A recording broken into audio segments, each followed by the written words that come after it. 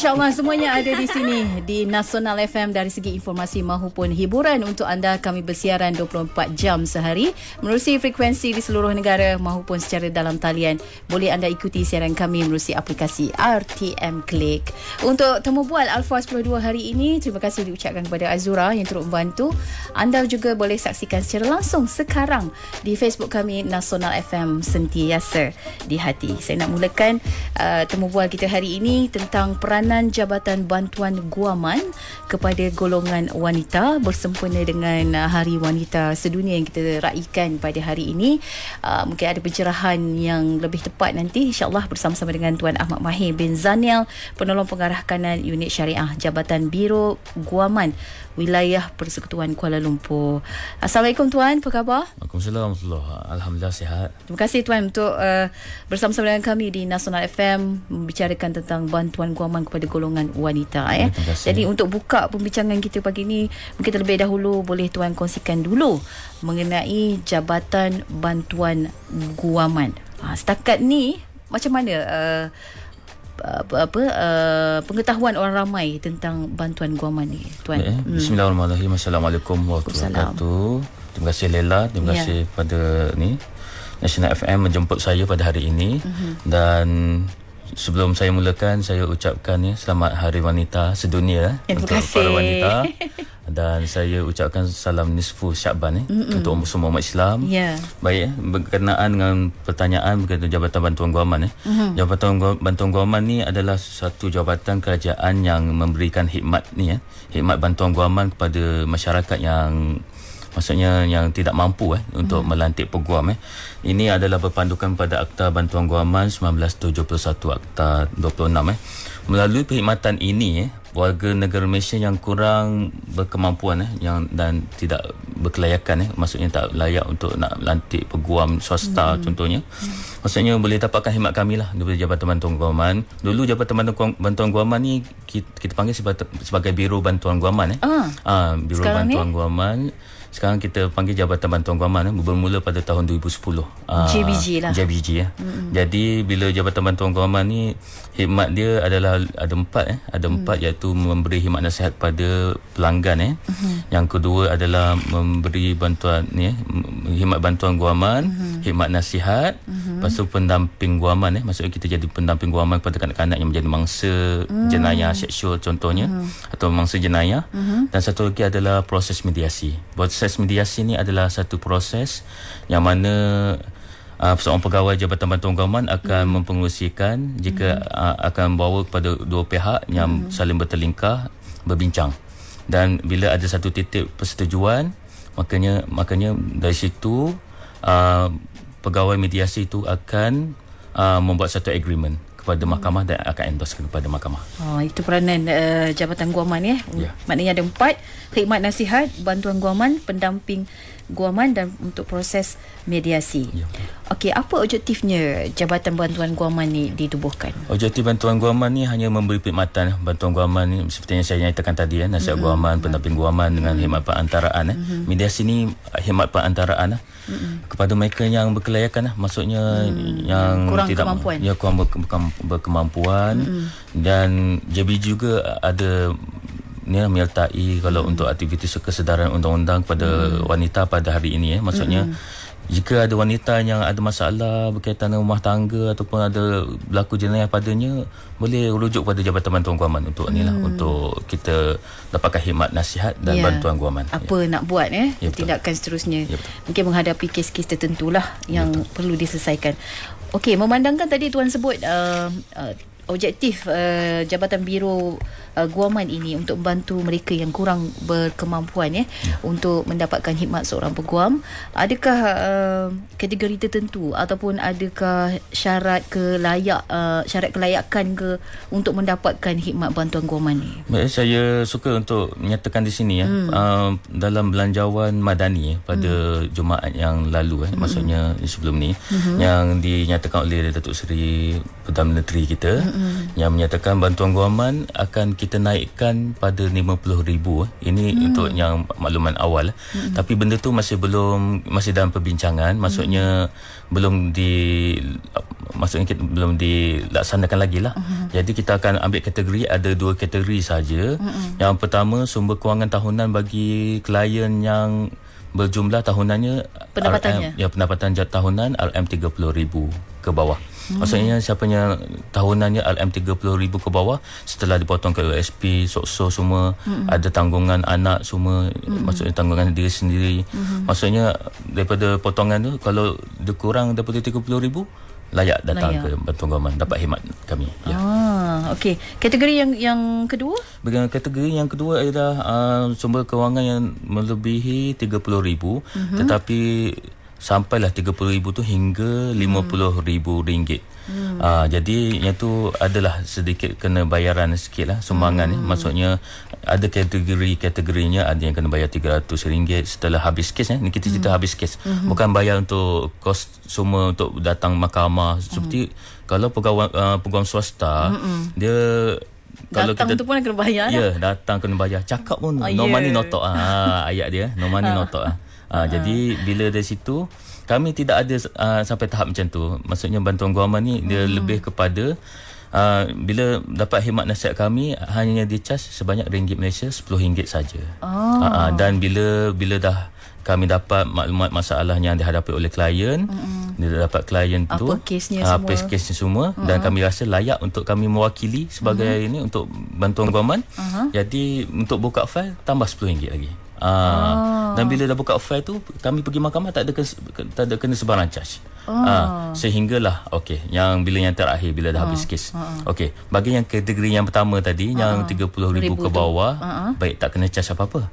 Jadi yang kategori kedua ni ada sumbangan sikit. Maksudnya ikut pada kategori lah. Ada yang bayar RM300, ada bayar RM500, ada RM1,500. Tapi benda tu perlu pada kelulusan Menteri Undang-Undang kita, Datuk Seri Azalina Osman. Itu saja. Okey.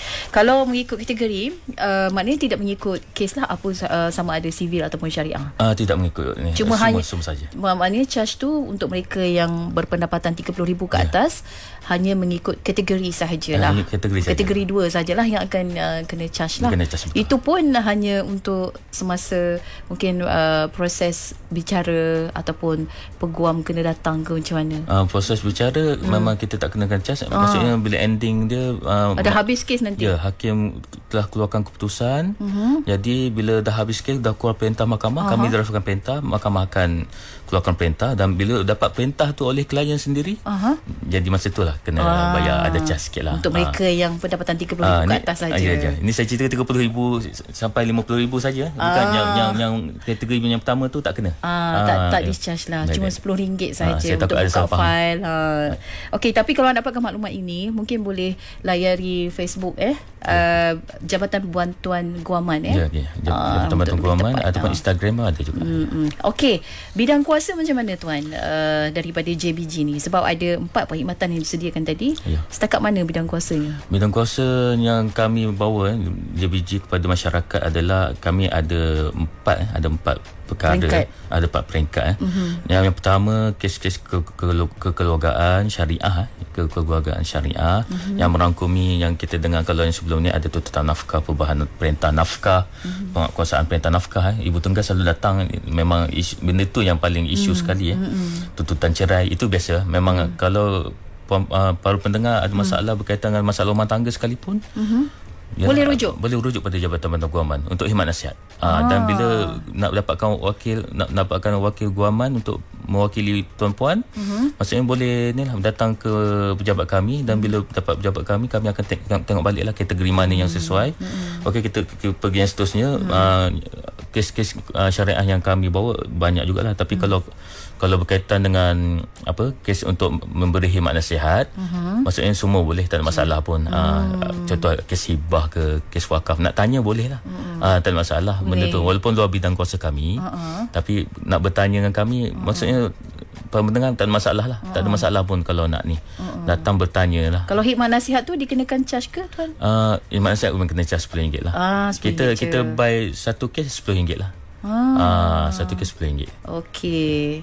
Jadi jenis-jenis kes kekeluargaan ni yang biasa dihadapi oleh Jabatan Bantuan Guaman. Kes-kes yang dihadapi selalunya adalah selalu tuntutan perceraian, fasah, Kalau ada aduan yang daripada kami, maksudnya klien datang kepada kami, selalunya akan mendakwa mereka akan dipukul lah. Selalunya keganasan rumah tangga terhadap wanita. Ada juga. Ini banyak yang berlaku lah. Sebenarnya Hari Wanita ni saya nak minta pada para wanita di luar sana lah. Kalau boleh datanglah Jabatan Bantuan Guaman, dapatkan khidmat nasihat yang betul. Maksudnya apa hak hak wanita dapatkan daripada kami akan cuba bantu daripada kosong hinggalah penuh lah, maksudnya boleh dapat ilmu pun jadilah. Betul. Bila dah ada kesnya, maksudnya ada merit kes itu, kami akan wakililah para pendengarnya siapa yang ada masalah daripada sebelum sampailah habis daripada zero sampailah selesai mendapatkan masalah. haknya. Contohnya kes keganasan rumah tangga lah. Bagaimana pula dengan kes kekeluargaan sivil? Kekeluargaan sivil kami hanya merangkumi berkaitan dia ada isu rumah tangga yang bagi non muslim ataupun yang sivil kita cerita tuntutan nafkah, perubahan perintah nafkah, pengakuasaan bagi perintah nafkah, tuntutan cerai, sama je macam cerai. Harta perceraian semua ada. Dia semua ada. Cuma yang kes sivil yang lain yang specialnya dia bukan kami untuk rangkumi untuk rumah tangga saja. Dia ada kes berkaitan dengan pampasan pekerja, maksudnya ialah ada pampasan yang berkaitan dengan ni lah, pekerja yang dianiaya ke, contoh ada mungkin masa COVID dibuang kerja ke, mungkin tak nampak jalannya kan. Betul. Adakah pampasan tu berpatutan atau tidak? Bolehlah rujuk ke JBG sekurang-kurangnya untuk mendapatkan khidmat nasihat lah. Betul. Okay, maknanya Jabatan Bantuan Guaman akan memberi pencerahan dari segi undang-undang. Dari segi undang-undang. Apa yang hak kita yang kita boleh buat dan sebagainya lah. Kami akan memberikan nasihat undang-undang, lebih kepada ni untuk guide kita panggil guide. Guide macam mana panduan untuk macam mana seorang klien tu nak bertindak, macam mana untuk dapatkan dokumen. Kami akan ajar satu persatu lah. Kami akan ajar satu persatu sampailah kalau klien tu rasa perlu sesuai, rasa selesa dengan kami, baiklah, boleh teruskan untuk ke peringkat seterusnya. Betul. Okey. Kes sivil lain yang terdapat dalam Jabatan Bantuan Guaman, pampasan pekerja, penanaman padi, harta pusaka kecil, tuntutan kemalangan jalan raya pun ada tuan ada. Siapa yang nak claim, maksudnya dialah kena langgar accident kadang-kadang kita ni bawa kereta, tiba-tiba ada orang langgar parking kat tepi jalan, yalah ada orang langgar kereta kita. Maksudnya kita nak cari kita jumpa bukti tu, bolehlah datang kami akan tunjukkan macam mana cara nak claim, nak tuntut, nak mohon. Juga pinjaman wang ni macam mana ni tuan? Pinjaman wang ni lebih kepada jika pinjaman wang yang maksudnya ada berlaku fraud penipuan ini kita lebih sentuh pada pinjaman wang yang berlesen maksudnya pinjaman wang yang ni bukan yang kata alung tu kita tak cover lah. Saya takut tiba datang yang alung ada masalah, benda tu dah tahu salah tapi itu cerita lain lah, bukan di bidang kuasa JBG lah. Kes sivil yang lain selain pada kekeluargaan, sewa beli, sewaan, surat kuasa mentadbir, permohonan anak angkat dan tuntutan berguna. Kalau kes jenayah macam mana? Kes jenayah bagi kes jenayah bagi sesiapa yang ada terlibat bukan kita panggil sabit yang dituduh yang dituduh dengan kes jenayah maksudnya dia nak mengaku salah saja. Kalau tak mengaku salah, kita akan rujuk kepada Yayasan Bantuan Guaman Kebangsaan, YBGK. Okey. Ini yang JBG bawa hanya nak mengaku salah tapi nak minta kurang hukuman. Jadi melalui kami akan sediakan pegawai kami untuk bawa untuk mitigasi. Mitigasi ni maksud minta kurang hukuman.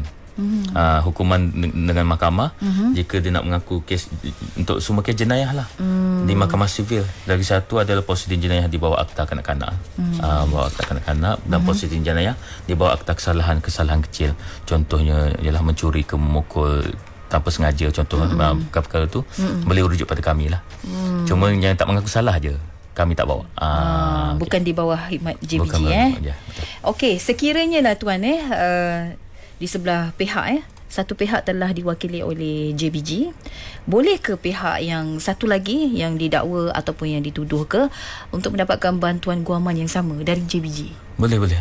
Berkaitan ni kedua-dua pihak, contohnya kita cerita kes syariah. Contoh untuk kes fasah. Kes fasah maksudnya plaintiff adalah wanita yang dianiaya. Dia tak ada peguam, jadi dia datang bantuan guaman, Jabatan Bantuan Guaman nak minta khidmat bantuan guaman. Baik, tiba-tiba defender pun mahkamah suruh cari juga, rujuk JBG juga. dia tak ada duit ni. Bukan tak ada duit, kita kata tak mampu lah. Bila kata tak mampu, takkan nak cari swasta. Memang tak kena lah. Jadi paksalah datang juga bantuan guaman. Jadi clash kami dua ni. Takkan kami dalam office nak lawan berdua-dua ya. Contoh. Jadi kami akan rujuk kepada peguam panel lah. Peguam panel yang dilantik oleh Jabatan Bantuan Guaman HQ, headquarters untuk ni lah, untuk panel guaman kami, peguam panel kami untuk ni lah, untuk yang peguam swasta yang dilantik oleh JBG. Maksudnya kami akan serahkan dua pihak ini kepada mereka untuk mewakili kedua-dua pihak ini. Maksudnya kami di Jabatan Bantuan Guaman maksudnya tak nilah, kami serahkan pada peguam panel dan mereka akan bawa nilah sampai lah habis. Maksudnya ya, JBG pun ada sediakan jugalah untuk hikmat tersebut. Ya, yang ada panel JBG. Baik. Ikut seimbang dengan lagunya Hati Seorang Wanita kembali dalam rancangan Temu Bual ALFA 10.2 hari ini bersama-sama dengan Jabatan Bantuan Guaman kepada golongan wanita. Sebenarnya Jabatan Bantuan Guaman ni tidaklah khusus kepada wanita sahaja tuan tapi adalah dari segi kes yang tertentu, kategori tertentu, contohnya keganasan rumah tangga kepada yang terjadi kepada seseorang wanita, mungkin tidak ada tempat nak mengadu ke dari segi kurang berkemampuan untuk mendapatkan khidmat peguam, boleh juga rujuk kepada Jabatan Bantuan Guaman contohnya. Okey, kita dah sampai ke penghujung tuan.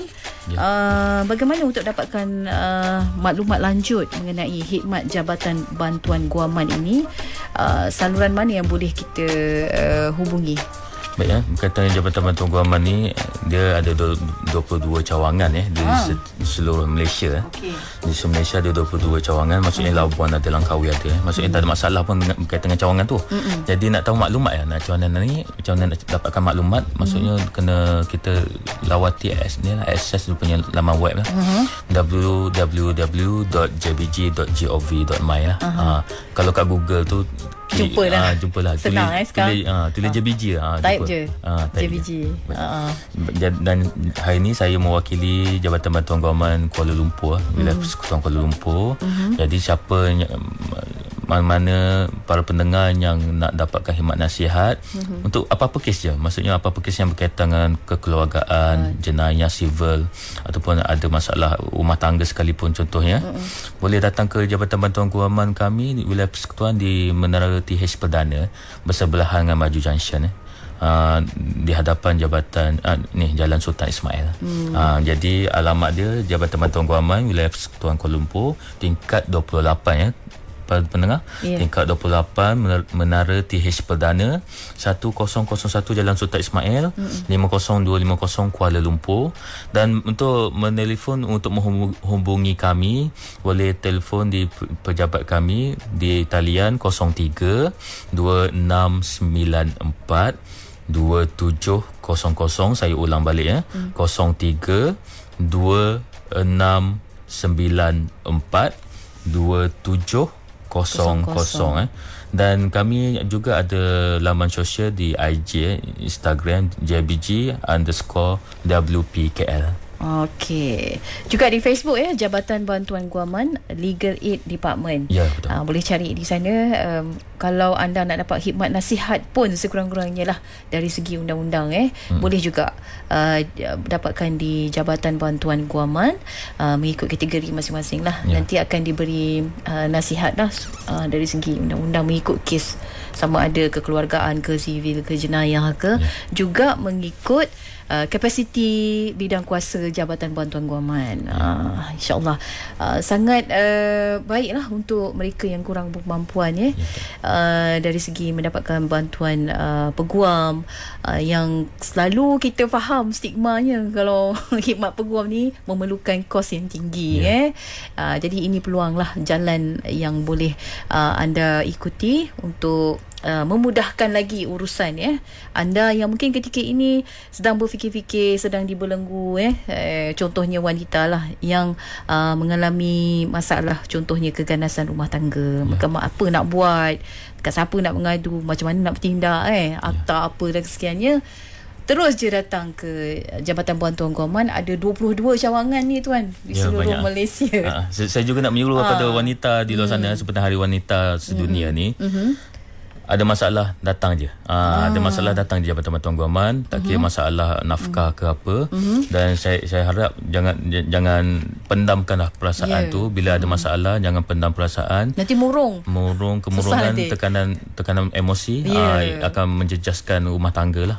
Ada masalah datang, khidmat nasihat kami sedia untuk anda semua lah di luar sana. Baik. Terima kasih Tuan untuk perkongsian pada hari ini bersama-sama dengan kami di Nasional FM dalam rancangan Temu Bual ALFA 10.2. Buat anda yang baru mendengar, sebentar tadi kita bersama-sama dengan Tuan Ahmad Mahir bin Zanial, penolong pengarah kanan Unit Syariah Jabatan Biro Guaman, Wilayah Persekutuan Kuala Lumpur. Terima kasih Tuan sekali lagi. Assalamualaikum. Terima kasih. Waalaikumsalam warahmatullahi wabarakatuh. Teruskan dengan Nasional FM. Selepas ini Dunia 11 pagi akan ke udara.